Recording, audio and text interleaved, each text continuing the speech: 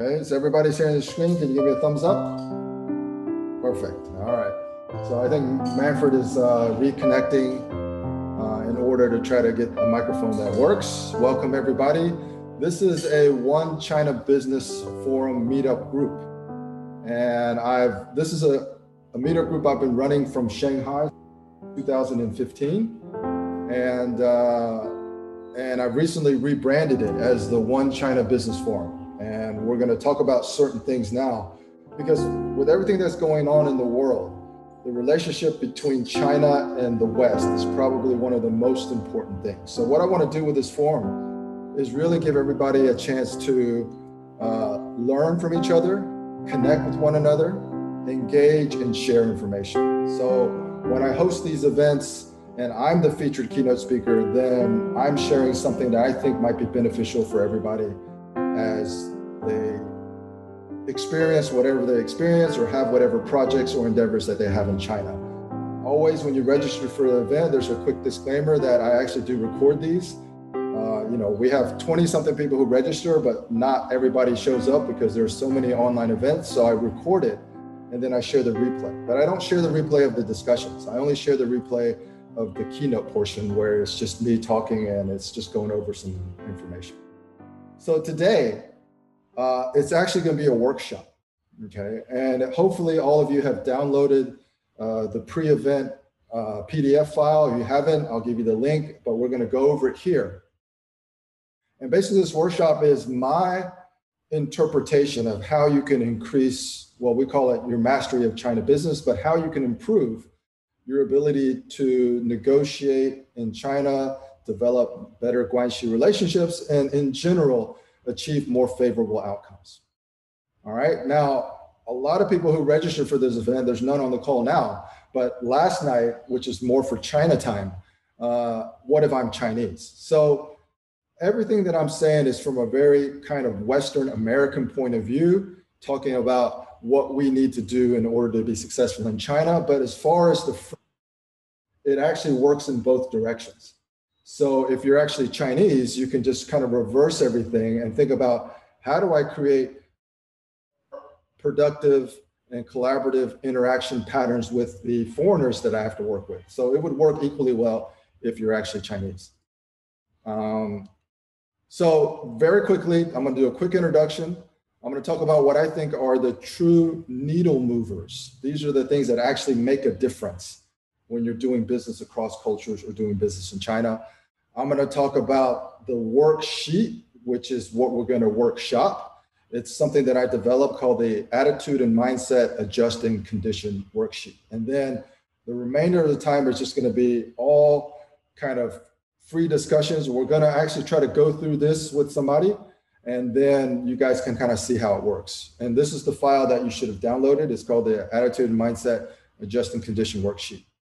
So one of the things that we should all think about, because whenever you want to accomplish something that's very difficult, people always talk about mindset.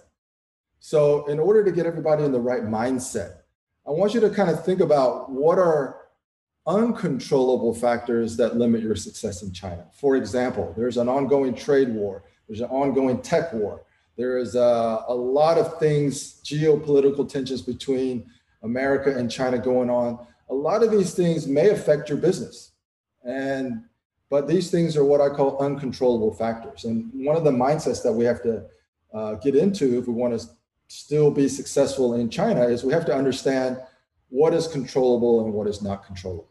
Okay, so if you're at the negotiation table or you're having a meeting with your local Chinese employees, whatever, or your supplier, whatever it is, these are things that are uncontrollable. These are your geopolitical tensions, trade war, economic uncertainty, the tech wars, the cultural wars.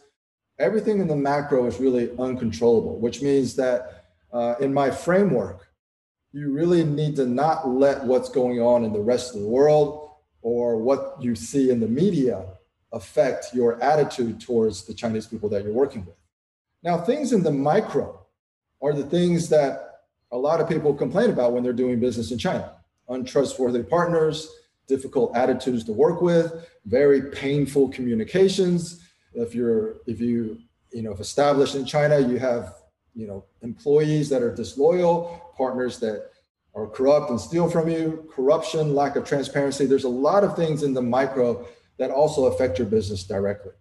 And what we're going to talk about today, is I believe all of these aspects in the micro are actually controllable. And we'll talk about how that happens. All right. So I've come up with what I call the 80-20 rule, which basically says it doesn't matter what's going on in the world. All of the macro stuff that we just talked about will affect about 20% of your success. Will it have an impact? Of course. But it ultimately, if you're doing business in China, it only affects maybe about 20% of your success. But the main point is that none of it's controllable. So whether it's 20% or 40% is irrelevant. You should just forget about it because you have no impact or influence over it unless you're a politician. Your relationships, on the other hand, will influence about 80% of your success. All right. What I say is that 100% controllable, but I think a better word sometimes is it's 100% influenceable. That means it's within our capacity to influence the behavior of the people that we work with in China, rather than just judging them on things that you don't like or disagree with. All right. So what we really want to try to do is we want to try to improve our own situation doing business in China and the outcomes we're able to achieve by and through making people on the other side feel respected, heard, and understood. So this is almost like marriage counseling. If you're having disagreements, you're about to get a divorce, you go to marriage counseling and the marriage counselor basically said, well, the other side needs to feel respected, heard, and understood. It's the same doing business across cultures. And there's a lot of Chinese experts, Chinese consultants, books that teach you kind of how to do this. And everybody begins with what? Okay, so people who have experience in China, they will say, okay, this is what you need to do. This is what you should do. If you read a book about Chinese culture or whatever, you get a lot of what you should do. So everybody begins with what. But other important ingredients include, well, you tell me what to do, but you don't tell me how to do it. Well, some people actually do also tell you how to do it. But what my experience is most people really don't tell you why. Now, they don't tell you why at the emotional and psychological level, okay? And that's one of the things that's really important, because you can have all the knowledge in the world, but how do you translate that knowledge into different behavior that you do? What actions can you take? How can you position yourself to be able to achieve your goals with whatever knowledge you acquire, okay? And when you're doing business across cultures, if you come from a Western culture and you're doing business in China, also understanding when is important, okay? And we all know from learning about Chinese culture that Chinese function on circular time, they have more patience and whatever. But the real issue is everybody operates at a different cadence or pace, okay? That means there's a certain way in which I like to see things progress. And when I'm collaborating with somebody and they do it either slower or faster, sometimes it's hard for me to adjust to a new cadence or pace. So when you're doing business in China, it's also important to understand when is representative of being able to understand the pace and the cadence that other people operate. Okay, and ultimately, for most of us, it doesn't matter how long we've been in China. Okay, so I've been doing business in Greater China for over 20 years. I know Klaus has too. There are still things we don't know. And the real question is, how do you manage always encountering things that are unexpected? How do you create winning interaction patterns with partners that you should trust? Because if you have some subconscious biases or some skepticism or fear that they may steal from you or do something, that's going to affect your attitude. And your attitude will ultimately translate into the type of relationship that you're able to develop. And the thesis that I've basically come up with is that knowledge is not enough, okay? You can acquire knowledge about China everywhere. It's in the news. You go to Amazon, every book on doing business on China, you go to these keynote speeches, you hire consultants. Everybody's going to give you knowledge. In my opinion, knowledge is not enough. Okay. And the reason that I'm doing these events, the reason I'm sharing some of these frameworks and tools that I'm developing or have developed is because the culmination is I'm writing a book called Solving the China Leadership Dilemma. All right. And all the information that I have will, if you didn't download the PDF already, it's available on my website, my first and last name with middle initial.com. This is what we're using for today, your attitude and mindset adjusting condition worksheet. We'll go over that real quick, but now I've kind of combined another document called the do's and don'ts of winning negotiations in China. I've combined that with the adjusting condition worksheet. So now it's just one file. You can download it. It's like 23, 24 pages. It's actually pretty long, but it's written in a progression that we've gone over in past events and kind of what we're going to go over today. All right.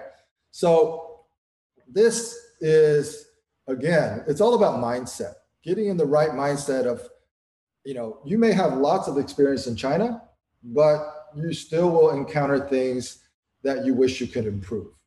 And sometimes it's not learning something new. It's actually making a mindset adjustment and figuring out something that actually works versus something that doesn't work.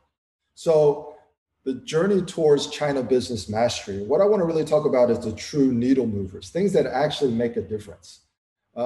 You go into China, you have your unknown unknowns, you have the things you don't know. There's just a bunch of things that some people say, the more time I spend in China, the more I realize I don't know. That's probably true. All right. So how do we make ourselves or develop ourselves into business people that can be more successful?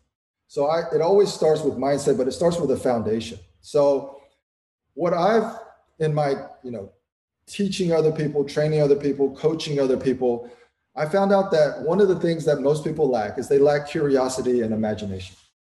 And that's the foundation of how you begin to develop your mastery of China, doing business in China. Curiosity is the opposite of judgment. And it's necessary if you want to develop greater awareness, greater cultural awareness. Imagination, on the other hand, enhances our ability to be empathetic to somebody that doesn't share our same system of values, grew up with a different experience, and it enables us to give people the benefit of the doubt as opposed to judging them. So the foundation is really to use purpose-driven curiosity and positive imagination. This will help you develop your awareness and empathy. So your awareness is self-awareness, cultural awareness, situational awareness. And with greater awareness, you will reveal to yourself new tactics, strategies, things you can do to actually to influence people in a more positive way. This is all available. This is all unlocked or revealed through greater awareness. And of course, how you communicate with somebody, empathy is what is important, because that's knowing how other people feel and why they feel that way. And basically, when you're empathetic to somebody else, you're able to unlock a deeper level of connection. And in case of doing in business China, you're able to develop real guanxi relationships. All of this will lead into an attitude that people will respond more positively to. Because I think one thing that's universal is your attitude is what other people universally care about at their emotional level. Okay. It doesn't really matter the words that you say, it's your attitude. Okay. And all of this is helping you develop a better attitude towards the people in China that you should be trusting and empowering to do something on your behalf. And then, of course, it also helps with your mindset adjustment, which is basically our continuously evolving perspective and worldview. So whatever perspective and worldview you have, prejudices that you have, that's your mindset. And depending on how strongly and passionately you believe in your own rhetoric and prejudices, it could either attract or repel somebody else, which is why we not only need to develop a healthier attitude when we engage with Chinese people, but we also have to make adjustments to our mindset to make it more attractive to the people that we're collaborating with. And ultimately, this is kind of a framework where this is how we develop new patterns of interaction. So if you've been working in China for 10 years, you may realize you're having the same discussions at your meetings every time. It's basically the same beginning, middle, and end. It always ends the same way, and you wish it would be different. This is how you create new patterns of interaction. You may have been working with somebody for decades, but if you make an adjustment in your attitude and your mindset, they will make an adjustment in return, and then you guys can have better chemistry or synergy, and you can create winning patterns of interaction. And ultimately, this leads into what I call a new MO, a modus operandi. And this is your natural approach and persona that attracts and garners respect from other people. And this is the ultimate goal. All right. So the worksheet that we're going to try to workshop today it begins with foundational stuff. So you kind of want to think, what is your unsolvable dilemma? And what does that mean? That means that most foreigners do business in China. They've already made up their minds about a certain type of Chinese personality or a certain type of Chinese behavior that they cannot change. All Chinese people are like this, and this makes it difficult to do that. All right. And so I would call this kind of the North Star. This is the real core of what you think frustrates you the most, but you're not able to change it. Okay. And then this is where we get into this worksheet that basically has 4 questions, and we'll kind of workshop this. Is first, you write down that behavior that you fear or dislike the most from the Chinese people you work or partner with. Okay, if you're doing it by yourself, you write it down. If we're in a coaching session, we talk about it. And then you write down, so some people have studied history, some people have not. But there's always a historical context that explains why Chinese people think the way they think and behave the way they behave. We're not asking you to justify their bad behavior, if that's what you think it is, but we're just asking you to explain it. For example, Japan occupied and did really bad things in China. There's a book called out, The Rape of Nanjing, where the troops basically just killed, slaughtered, raped a whole bunch of people in Nanjing, and they were just brutal. So that's history. So if you encounter older Chinese people that have negative biases towards Japanese people, that's why, as an example. The third is you want to write down the cultural context that explains that, but doesn't necessarily justify their behavior. So this is the things that we talked about with cultural dichotomies. And we talked about it in the past, but especially like during negotiations, there are reasons why Chinese people like to haggle. There are reasons why Chinese people are non-committal. There are reasons why you might feel Chinese people don't say what they mean or mean what they say. And some of it's cultural, and some of it's how they think and how they communicate. So you have to put it in the right cultural context to explain it, not to justify it, just to explain it. The fourth and last thing is you want to try to figure out kind of what adjustments that you can make.